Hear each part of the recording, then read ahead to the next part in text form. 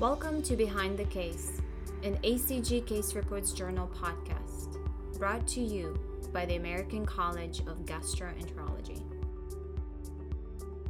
Hello everyone and welcome to another episode of Behind the Case. We are here at ACG 2019 annual meeting.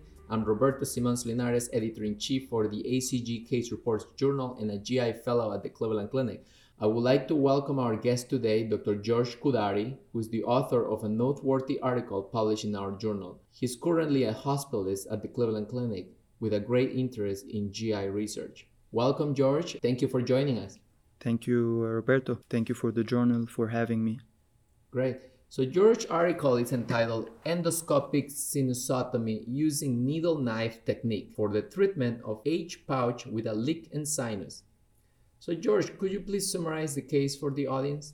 This is a case of 62-year-old male with history of ulcerative colitis, colon perforation, status post total colectomy with ileal pouch anal anastomosis 15 years ago. This patient was referred to our center for chronic progressive rectal pain, loose stool, and perianal swelling. Pouchoscopy and examination under anesthesia revealed pouch fistula and abscess with anastomotic stricture, for which he had exploratory laparotomy with the excision of the stricture, excision of J pouch, and creation of H pouch. Routine workup after the surgery revealed pouch sinus. The patient was monitored conservatively for 2 months. However, repeat pouchoscopy showed the pouch sinus remain not resolved. The patient was monitored conservatively for 2 months. However, repeat pouchoscopy revealed pouch sinus. The decision was made this time to treat this patient with endoscopic needle knife sinusotomy. After the procedure, the patient's symptoms improved and a water-soluble contrast enema 2 months after the surgery revealed H pouch with no leak.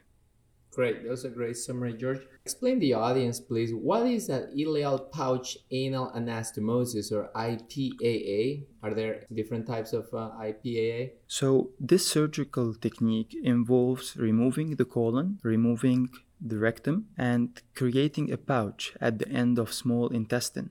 Attach it to the anal canal to work as a reservoir to enable control of the bowel motions.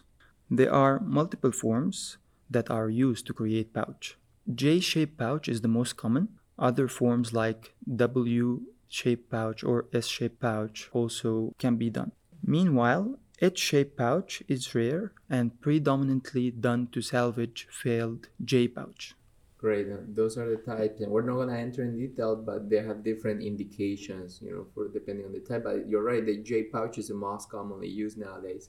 Talking about the creation of this pouch, what are the indications for any pouch or IPAA anastomosis? Ileal pouch anal anastomosis is indicated in patients with severe ulcerative colitis refractory to medical treatment with colitis-associated dysplasia and with familial adenomatous polyposis. As in any procedure, there might be some complications, right? So what are the IPAA-related complications? The most common complication of IPAA is pouchitis, which is inflammation of the pouch. Other complications like pouch stricture, fistula, leak, or pouch sinus can happen. Like in your case, you had pouch sinus. Exactly. And what is a pouch sinus? Pouch sinus is infrequent complication and it occurs about 2 to 8% in this population. It's defined by blinded tract that forms as a result of pouch leak. And how do we usually diagnose? If you suspect a sinus, how do you diagnose it or confirm the diagnosis, George? It is commonly found incidentally during routine imaging before or after the surgery. And pouchoscopy usually done and can detect the pouch opening. Also, we need imaging like water-soluble contrast enema and MRI to have a better characterization of the pouch and differentiate between pouch sinus and fistula. Now, how is it usually managed, George? How do you manage the pouch sinuses, and what was the management in your case?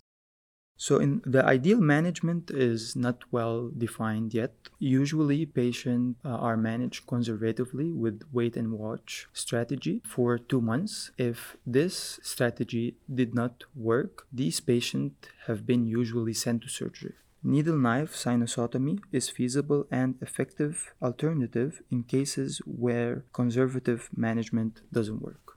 George, could you please describe the technique you use for this endoscopic sinusotomy using a needle knife technique?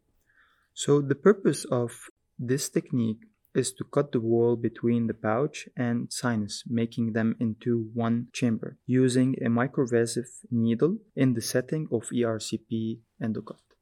In summary, George, what would you say is the take-home points of your case? This is the first case of H pouch sinus that was treated with needle knife sinusotomy. We suggest using needle knife sinusotomy as the preferred technique before doing surgery for such patients. Thank you, George. And as you know, I like to ask a non-medical question to all our guest authors. So, George, tell us something about you that most people don't know. Maybe most people know that I'm a fun guy. I like sport, both watching and playing sports. I have a 1-year-old son, and he's here with me to support me. He's the youngest guest at ACG. Nice. He's the youngest guest at the ACG meeting. Great. Thank you so much to the audience for listening. Thank you, George, for joining us. And stay tuned until the next episode. Thanks so much.